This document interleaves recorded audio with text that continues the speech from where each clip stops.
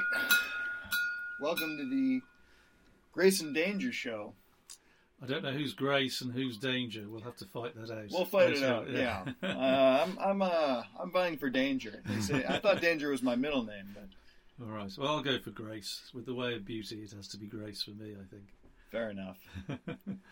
Well, it's an interesting day.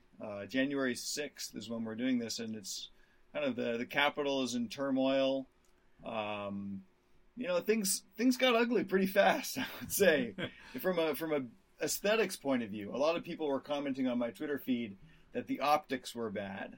I'm curious to get your take on if you've seen some of the images coming out of DC. What do you think about the optics?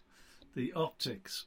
Well, I haven't seen any of the images. I've heard about what's going on, and when you say the optics, you mean where's this going? What is this? No, I mean literally what the man on the street would think seeing the pictures that will encapsulate today's events, which I can just kind of paint a little word picture for you. Go on, do that. Imagine a Minnesota Vikings game where you have body paint, a lot of tattoos, people wearing furs.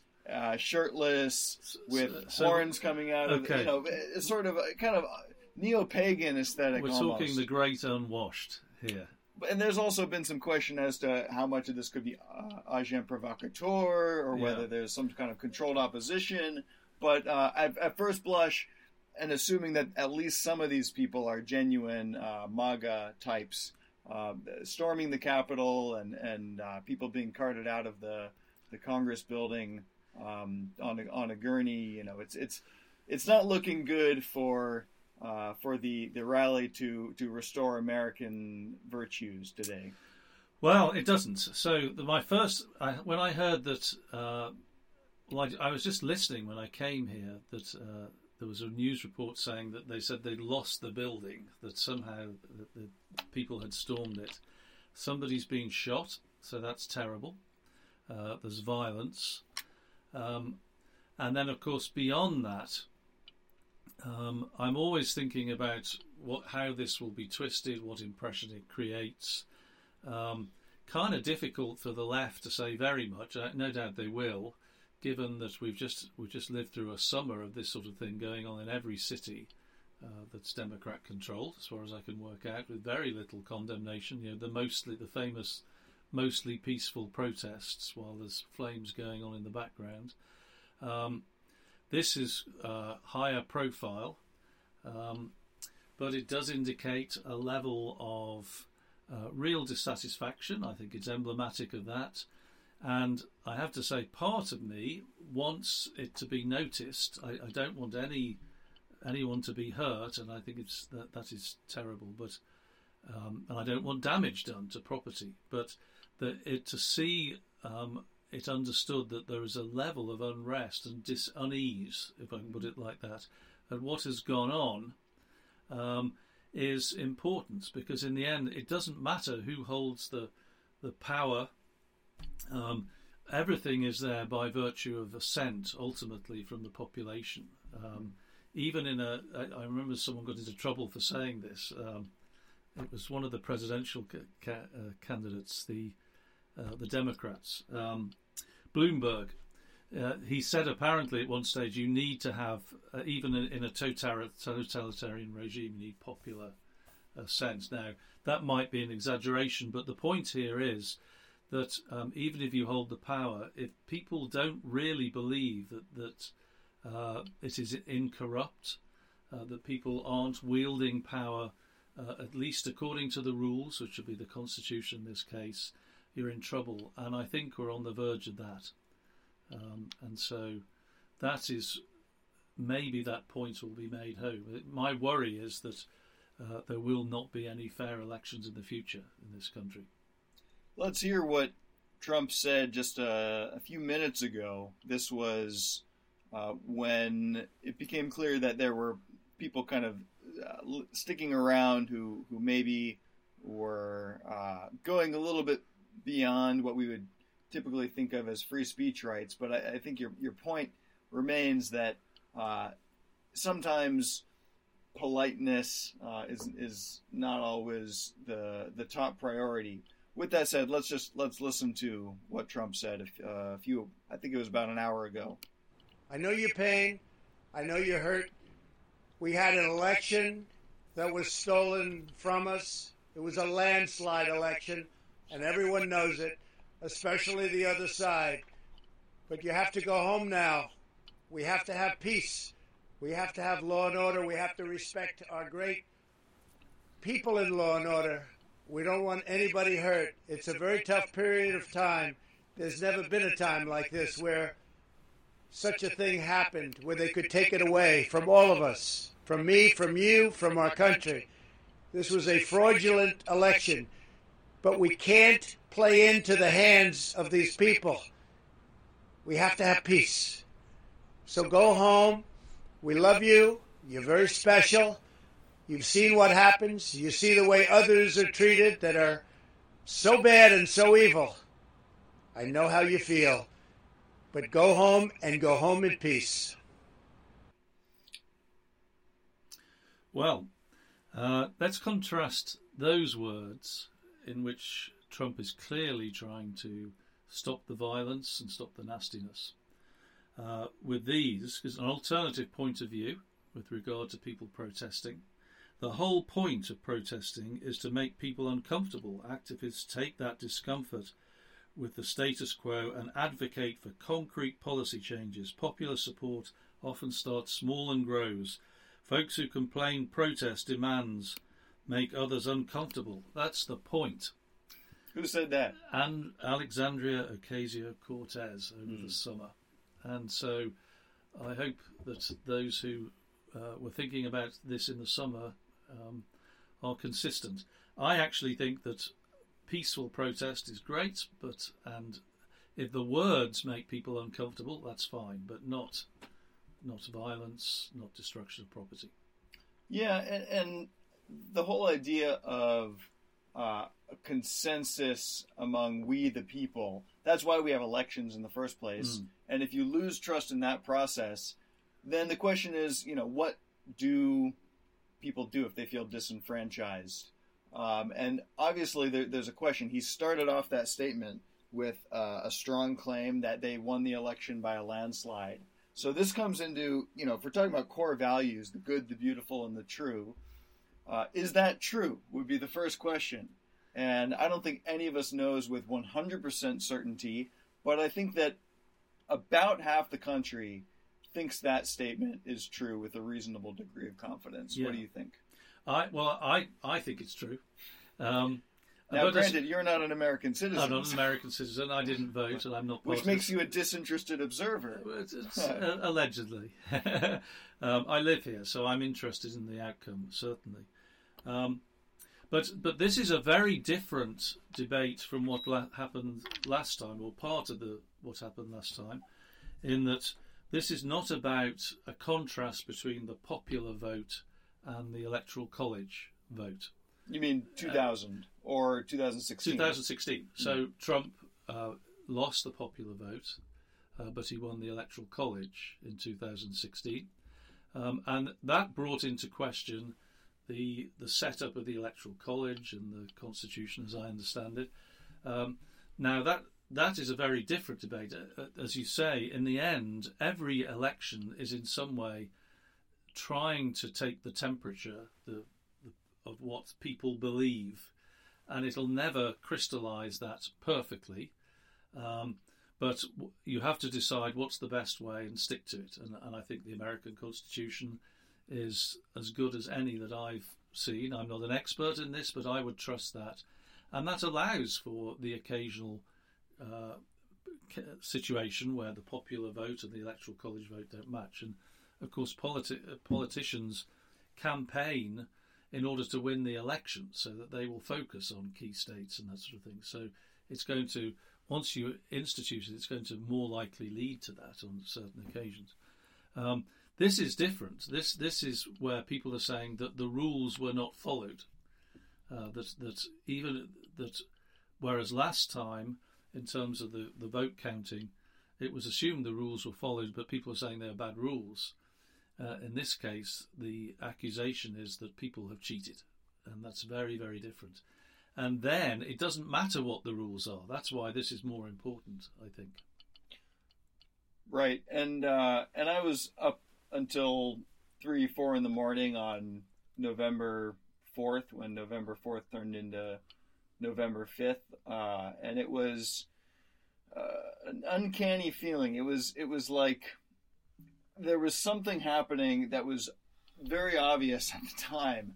And I wrote an article that I didn't publish on my social media because of what I perceive to be, I'll call them soft restrictions on free speech. They're not the government preventing me from talking, but they are pressures and social proof, the kind of things that tend to make people stay silent when they would otherwise speak up.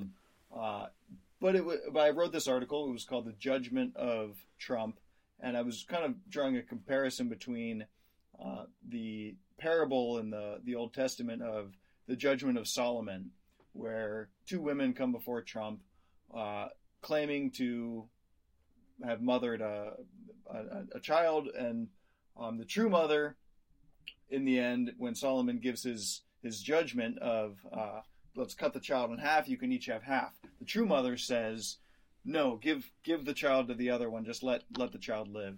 And the false mother says, I don't care about the child, just cut it in half either way.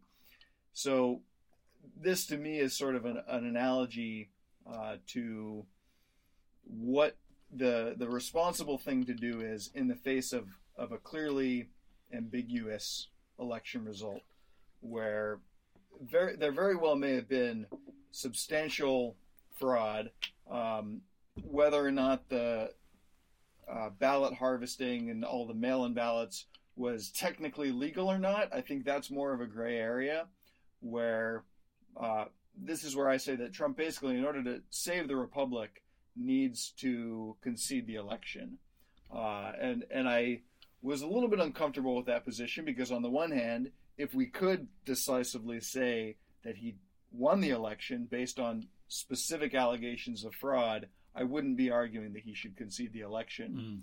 But I think that it's clear that something happened on that night, right around 3 a.m, after they paused counting, after the water main mysteriously broke, and all these things from the Pennsylvania State Supreme Court saying that they were going to allow ballots that came in up to 3 days later. And so it was, several days after the election day that they finally found enough ballots to declare Biden the winner. But there's a sense of the entire process just being stacked against Trump. And anyone who's paid close attention to these things knows that the power elite hate Donald Trump. And that's why you and I like him, and why we're rooting for him. Yeah. But at this point, on January 6th, where do we go from here? What you're describing is a mountain of circumstantial evidence, and maybe it's proof. I don't know. You might, but at the very least, it's that, and certainly not enough to. We need something to avoid what you're describing, or in other words, I think Trump probably has to concede.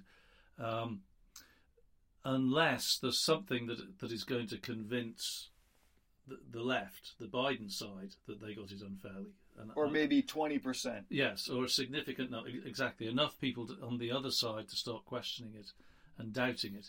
And we're not at that point yet. Well, but wait, let's listen again just to the first part of it. Go on. I know your pain. I know you're hurt.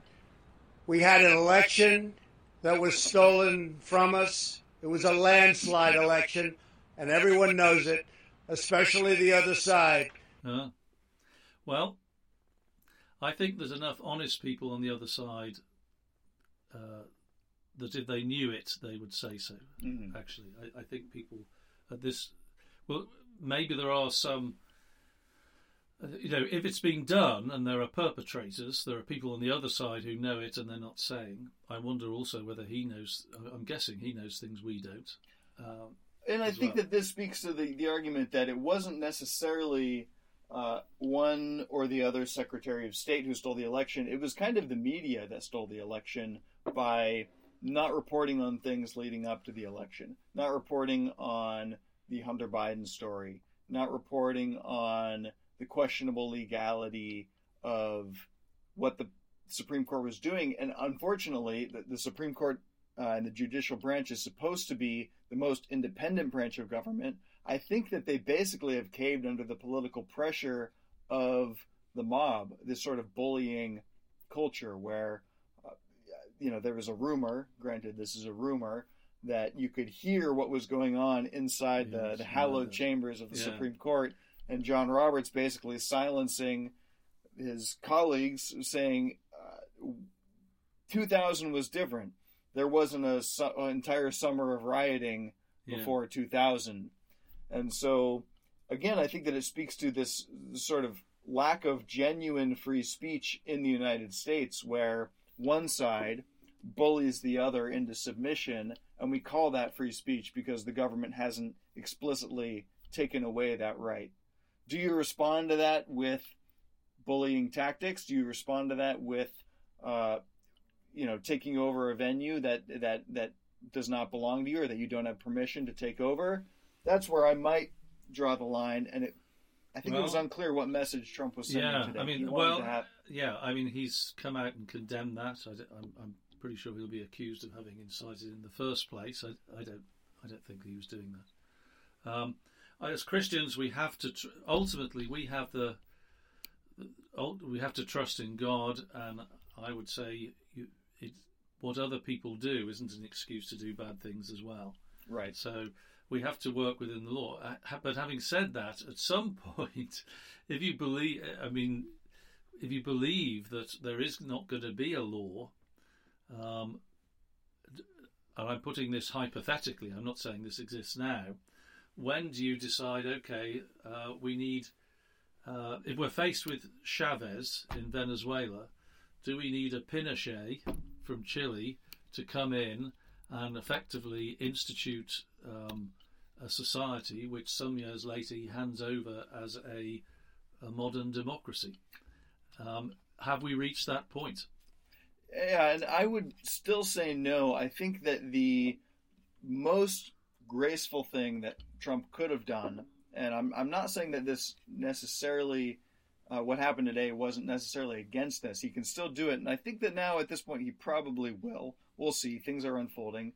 But I think he's going to, exit stage left on January 20th, and he'll go back to Mar-a-Lago, probably host a big rally that day. I hope that his base remains energized. Yes, and I think that this could be perceived, especially with the media slant that they're going to try to put on it, as something that sucks the wind out of the sails of the whole Trump movement. And I'm skeptical of any movement. I think, I'm sort of an individualist before anything else. But I think that what the Trump movement can do is reveal a vacuum of power in Washington, D.C., reveal that this is sort of that the ritual is broken, that we no longer have a clear succession from one leader to another, and basically undermine for the next 4 years through genuine free speech, through maybe alternative news networks, and we're trying to do our part here with the Free Speech Network, but to give the genuinely alternative point of view. Well, what I would say is that it really could do that. There really is an opportunity, and if anybody can start this and carry it through, it will be him. But I would say only if it doesn't revolve around him as a person from this point, that steadily it's about the values. And he's spoken of as though there's no sort of intellectual basis to his policies. He's just pure pragmatist. Well, I don't know that you can discern them as he hasn't issued his own sort of manifesto that is coherent in a way of an underlying political philosophy. But I think it's pretty easy to discern from the pattern of his policies and the things he said that underlying that there are some core values which stress individual freedom, stress the value of a nation as an entity, stress religious freedom, and also, ironically, for someone who's portrayed as being uncultured and uncouth, actually bolstering the culture, American culture, including American high culture. And yes, and I'm a Brit here to tell you, Americans, there is a high American high culture which is as high as anything that Europe has produced. American culture is something to be proud of, and those are the message I get from Trump's policies, and that is one of the reasons that I like him, because I believe in those values. And actually, one thing that he and his policies have made me change my mind on in the last 4 years is the value of the nation as a natural entity of society. I was probably veering towards a sort of globalist, internationalist outcome, especially economically. And I think he's shown that the nation is something that really is to be valued. The way that adopting that approach has promoted peace in the Middle East, for example, by dealing with those who will deal with you as an individual nation, not looking to work through these global bodies. Now that is an exciting and positive message that I think will bring peace and economic prosperity to the world. And you do that by beginning at home, and if that's something that he can lead America to, fantastic. Yeah, so we're going to get into what are the kind of Trump manifestos, or what are his core principles, what's his legacy, assuming that he's on the way out of office, and what's the good, the bad, the ugly, all that. First, I want to kind of wrap up our discussion of today's events and free speech. I want to talk about a headline breaking right now. This is from the Epoch Times. Twitter places restrictions on Trump video urging protesters to go home now. So this is, I think, a perfect encapsulation of how they've totally taken control of the narrative, and anything that Trump does will be used against him. There was the rally beforehand. He energized people. I think he marched them toward the Capitol. And then there were some people who went beyond that, and it took some time before he issued this call. But he's issued it, and this is totally different from what the left said about what was going on in Seattle. That happened for more about that. And as we kind of transition into the next segment, there was one thing I wanted to say about the fact that Twitter was controlling this is that headline that Twitter is stopping the good comments from Trump, effectively, is what you're saying. Well, that is worrying, except that I think what this election, if we're right, has shown that at the very least, that just the numbers we have, even what we would say are questionable numbers for the election, show that millions and millions have not been swayed by what seems to be the most relentless propaganda barrage that I've seen.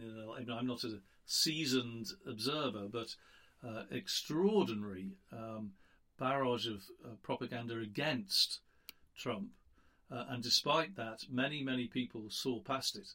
So I think that one thing that Trump has succeeded in doing is showing that actually there are alternatives, and you can create alternatives, and they're not quite as important as they think they are. I think you're right. I think they've influenced this one, but he's shown a way forward to a way of breaking out of that control, I would say. All right, we're going to go to a quick break, and when we come back, we're going to talk about Trump's executive order on architecture, as well as the executive order about St. Thomas Beckett. Great.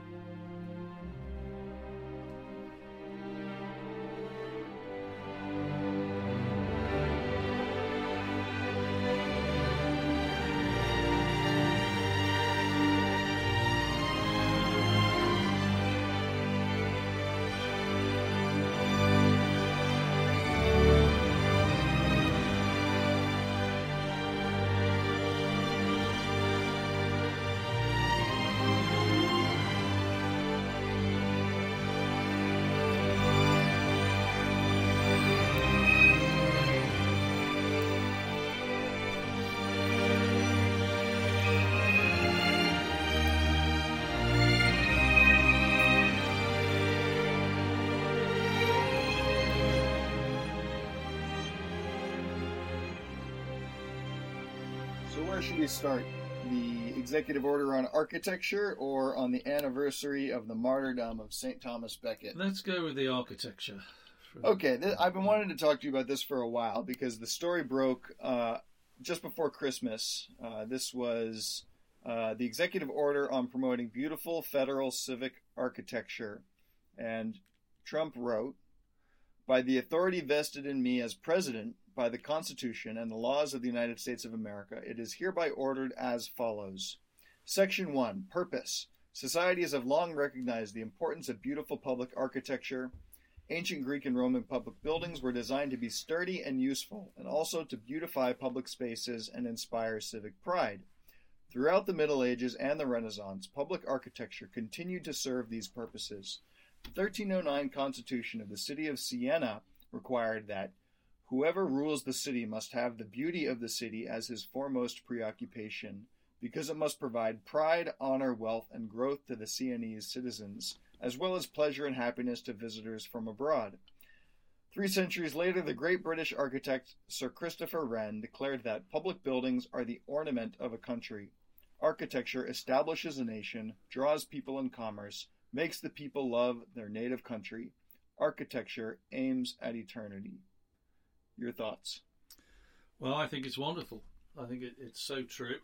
And what I love about this is that, first of all, he clearly connects. This is not,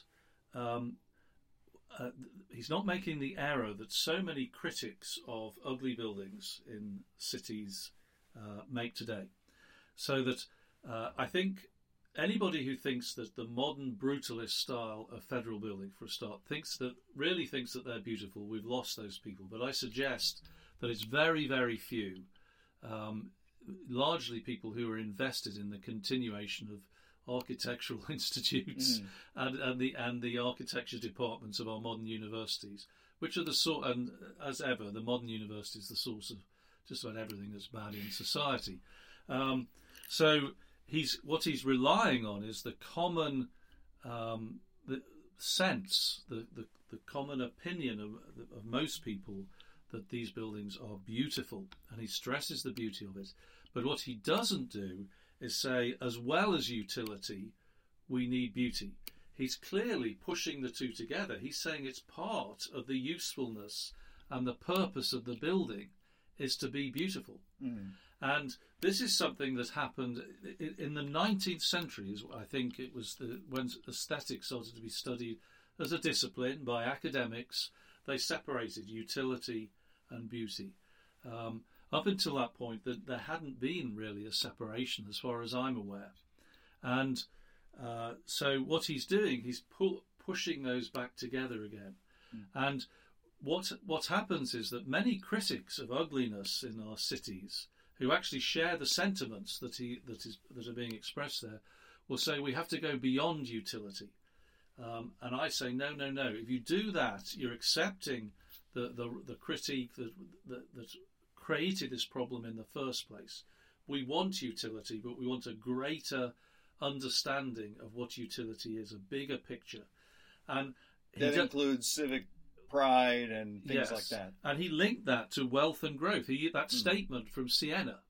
So it's not abandoning the things that utility in the diminished sense, the commonly used sense, looks to. Efficiency, economic efficiency, political efficiency, legal efficiency, whatever the things that are consistent with those sort of functions.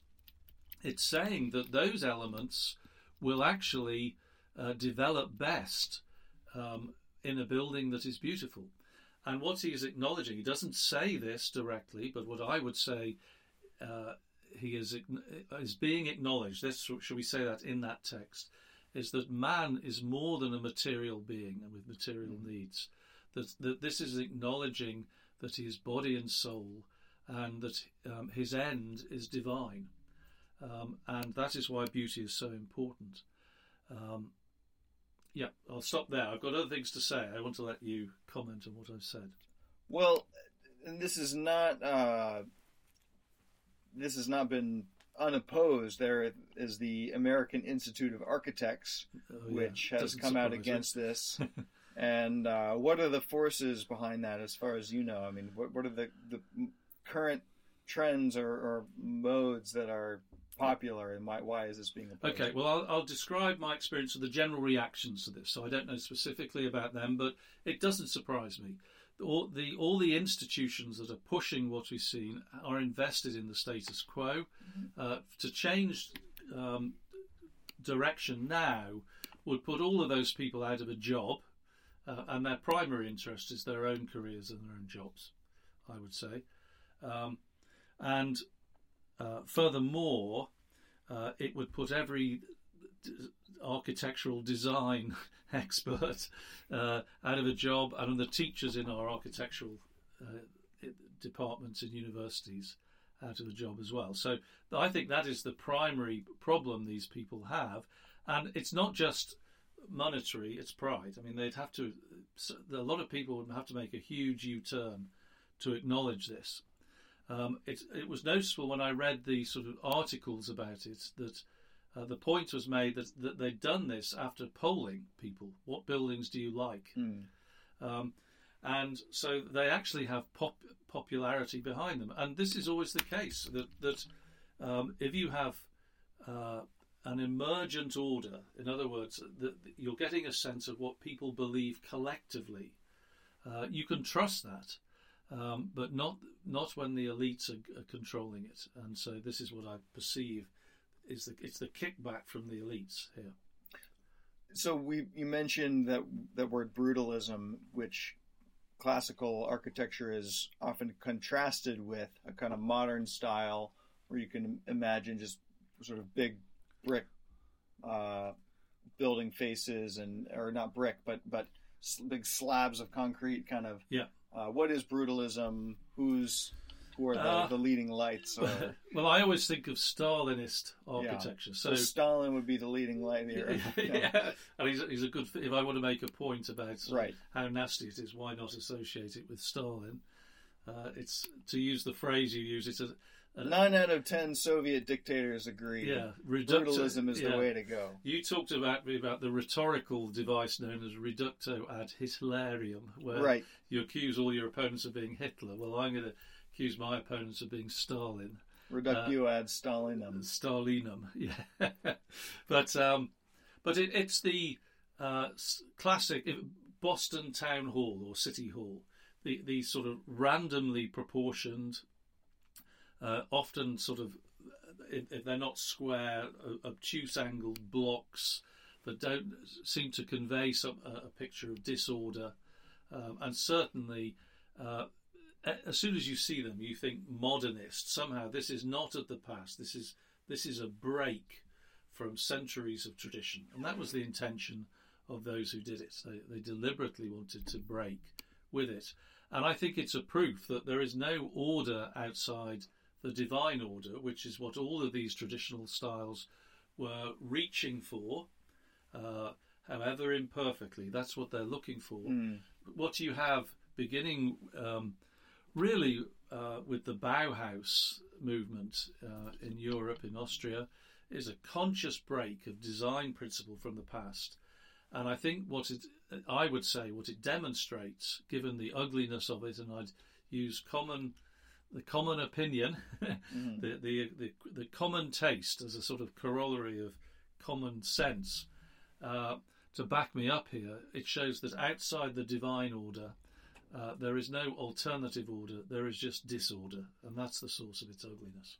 And we're kind of circling back in a way to the idea of the majority will being overturned, in the sense that if people have expressed this preference, who's overruling it? It's a small handful of aesthetes, or here's a quote from one of the people that has been tapped by President Trump to be on the sort of committee that approves large scale buildings, and he said, "Americans have long understood that classical architecture is not only beautiful, it embodies the key values of our representative government. Such distinguished and inspiring buildings connect us to our heritage and are associated with the continuity, equality, and openness essential to a functioning republic. The design of federal buildings should reflect the aesthetic and symbolic preferences of the people they are built to serve, namely classical and traditional architecture. Yet since the mid-20th century, modernist mandarins controlling government architecture have been forcing ugly designs upon us. On Friday, President Trump stood firm for tradition and beauty in public architecture and for the heartfelt desires of the American people. The National Civic Art Society, of which Justin Shubo is the president, applauds President Trump for signing this executive order, and we look forward to seeing the beautiful buildings that will now become a part of his legacy. Right. So what is interesting there, I agree with every word. That's I couldn't have put it better at all. Including modernist mandarins. I like that little perfect. flourish. Absolutely. Yeah. I mean, he said in 2 words what I said in a stumbling way in about 5 minutes. So, but the key thing here is that this is not going to stifle creativity. I know that I'm pretty sure this is going to be the accusation that it'll be cookie cutter federal buildings all looking like Greek temples. First of all, they say classical and traditional, and there's a phrase somewhere in the article that I read that said, if it's not of these styles, it must be beautiful. It's allowing for what you might call the re-establishment of an authentic tradition. It's pointing to the past, and it talks about openness to what people believe.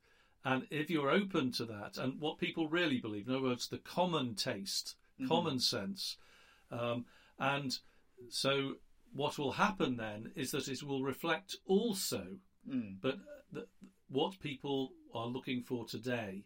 And that will be beautiful too, because people desire beauty if they're open to it.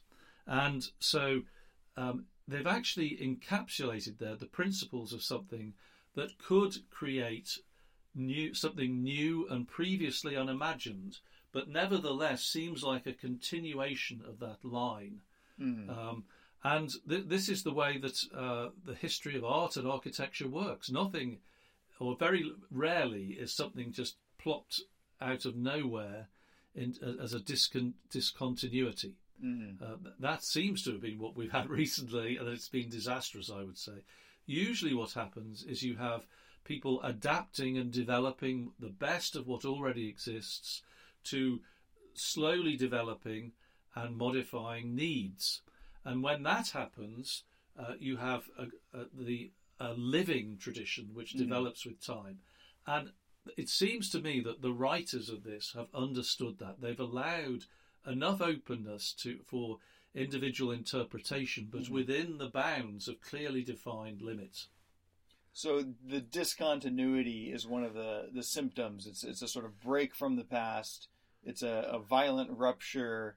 Well, it's one of the symptoms of what happened recently that's bad, given that it was a rupture from something that was good, right, is what I would say. Okay. It doesn't all, I mean, in a sense, to implement this is a discontinuity from what happened for the last 100 years, but I would say that's right. We need a reset button, to use a phrase, in order to do that. And a lot of this originates in the universities, which is something that you've worked to kind of counteract, both with Pontifex University, but also some of your plans for the year to come.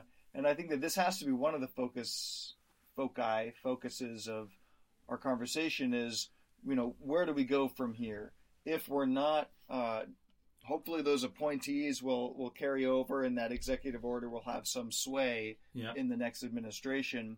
But assuming that every other agency is just going to continue down the path that was interrupted maybe for the better 4 years ago, what do we do as everyday citizens without a particularly wide reach to start to imprint our values on the culture? Well, I would say this is something that I think we're going to cover in future It's weeks. a long-term question. Yeah. To answer that in a nutshell, it's not so easy. But what it involves, I would say, is that we exercise the freedom we have, in such a way that in our personal interactions and the things that we do, we are reflecting these values.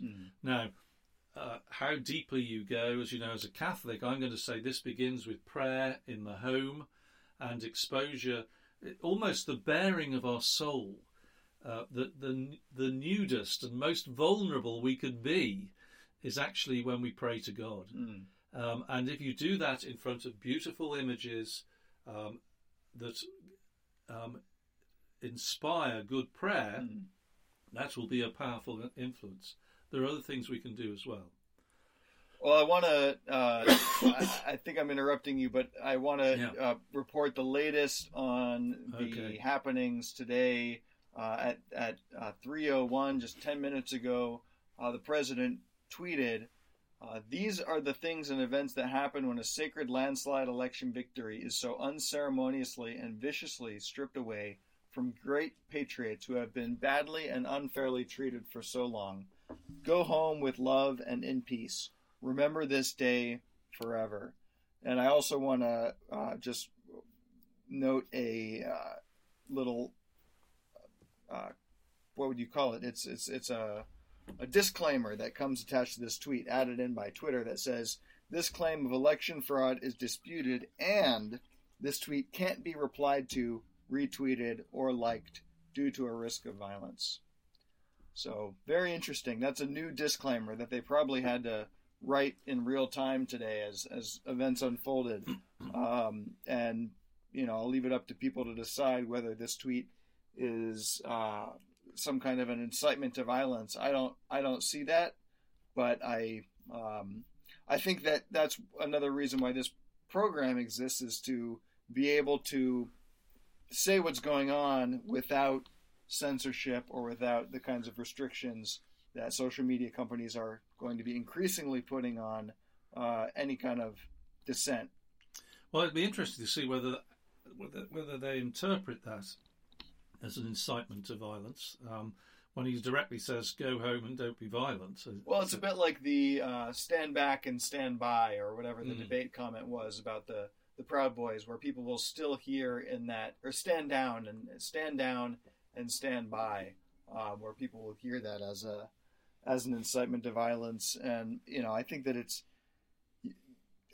tricky. It's a bit of a tightrope act. But another comment that I like here from the comic Norm Macdonald, he says, "I loved when the violent terrorists made sure to respect the velvet ropes in Statuary Hall as they walked through the Capitol." So I do think that there's a contrast between this kind of a protest, even though it maybe went beyond the strict limits of free speech. Well, shall we say, looking at the words, I mean, as you say, how you interpret them depends on what you believe about the person. But those words are consistent with your approach, I would say. Say that there is a problem. Something wrong has been done, and we're not conceding that, but the response is not this. But that doesn't mean you say there's no problem. He's very clear that he's not saying that. Right. And actually, if you want to appease a mob, you say, yes, you've got what you're complaining about is right, but this is not the way to do it. That's what he's saying. He's not telling them that they're wrong. I don't think he believes they're wrong, actually. I mean, clearly he agrees with them. But why should he change that in order to appease the press, which is what he would be doing really there. Right. Let's go to our third and final topic for this afternoon, which is another executive order that probably got even less attention. This was on December 29th, when the executive order honoring the 850th anniversary of the martyrdom of St. Thomas Beckett. I was not aware of Thomas Beckett's life or legacy, but how is this connected to the legacy that Trump will leave behind, and who was Thomas Beckett? I have to go to an Englishman to find out. Okay, struggling to remember my history lessons. I was aware of him. So he was, I think at the time, Henry II, and we're going back to the 12th century, I think the 1100s. He was made Archbishop of Canterbury nominated by the king and was expected to be the king's puppet, and then turned round and surprised the king and became a good and independent archbishop, true to the faith.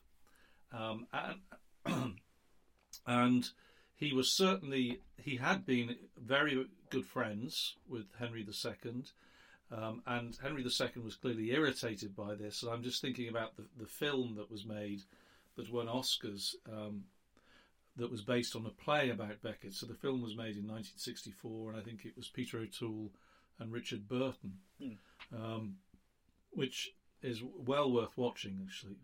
I think I might watch it again. We almost watched it on New Year's, but we had such a lively conversation that we never got around to it. That's right. So what happened was, it's disputed whether he actually wanted Beckett killed, but he said something like, "Who will rid me of this meddlesome priest," or something like that. And so some noblemen went then, and he was murdered on the steps, I believe, of Archbishop of Canterbury Cathedral. But he was so popular that he quickly became recognised as a saint, but also as a symbol of what you might call the separation of state and religion, as well, because he clearly was faithful to the church without being un-English. I think this is a crucial thing. So he wasn't a traitor he just would not back down on matters of faith against political pressure. And I think that this is important. Why would Trump do that?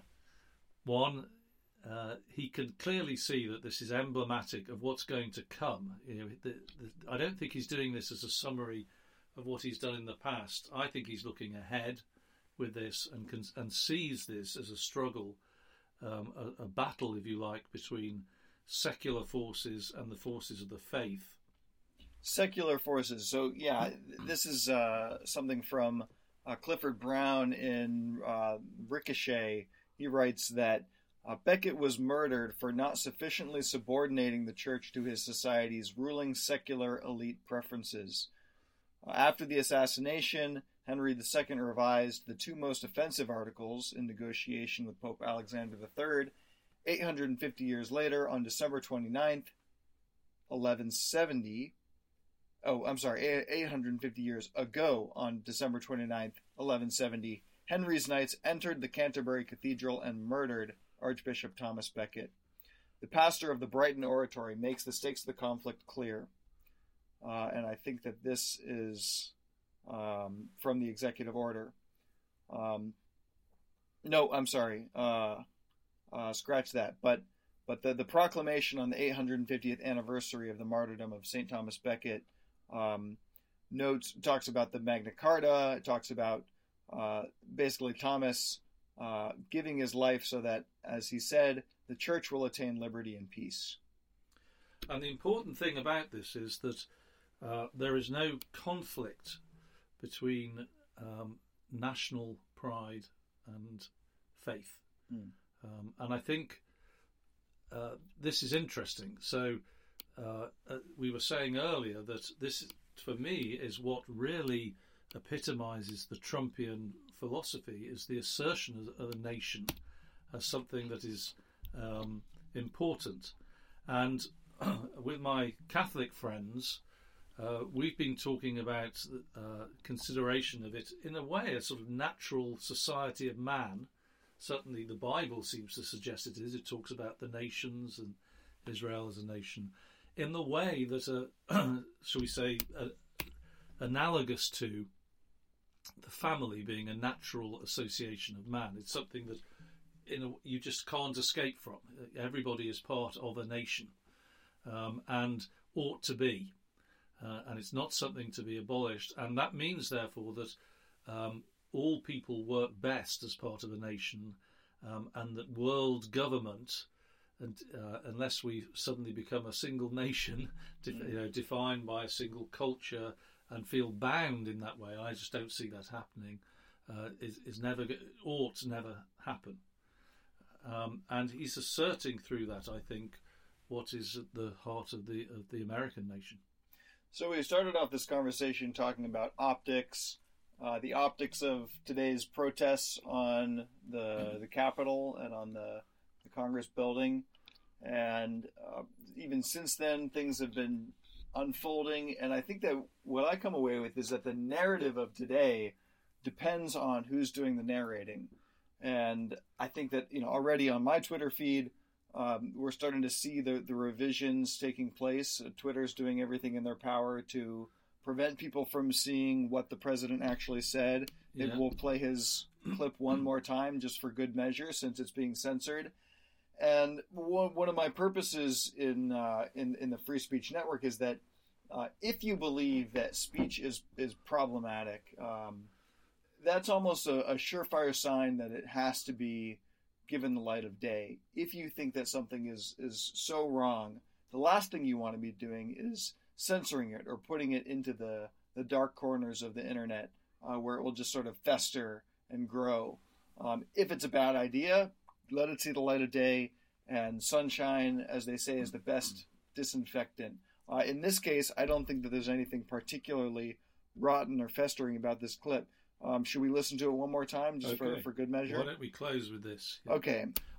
Before you do that, I'm just going to say, I just want to make the point, reiterate this point about this man who is portrayed so often as uncultured, uncouth, as being sort of the lowest common denominator, a form of American culture that many Americans are embarrassed about, is the way that it seems to me. Yet here is the man, despite the way he's described, who has done more for American culture than any that I'm aware. References to Thomas Beckett as a symbol of religious freedom and architecture and beauty in ways that are inspired and show great awareness. All right, and with that, here's President Trump.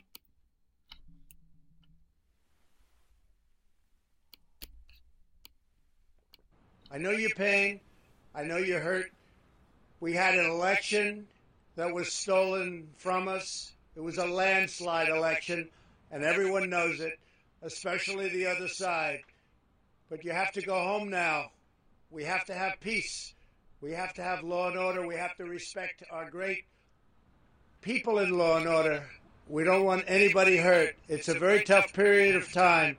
There's never been a time like this where such a thing happened, where they could take it away from all of us, from me, from you, from our country. This was a fraudulent election, but we can't play into the hands of these people. We have to have peace. So go home. We love you. You're very special. You've seen what happens. You see the way others are treated that are so bad and so evil. I know how you feel. But go home and go home in peace. Any closing comments? No, I think I made my closing comments before that. I just want to say, well, actually, yeah. Again, just to reiterate, contrast that with the rhetoric over the summer while there was violence in our other cities. And if you are interested in free speech and the kind of next steps for those of us who are feeling underrepresented by the current mainstream media options, go ahead and subscribe to the Free Speech Network's mailing list and get updated when we're about to go live, when we have upcoming shows. We're going to try to make this at least a sort of every other week, if not a weekly show. So tune in next time to Grace and Danger for another edition of Grace and Danger.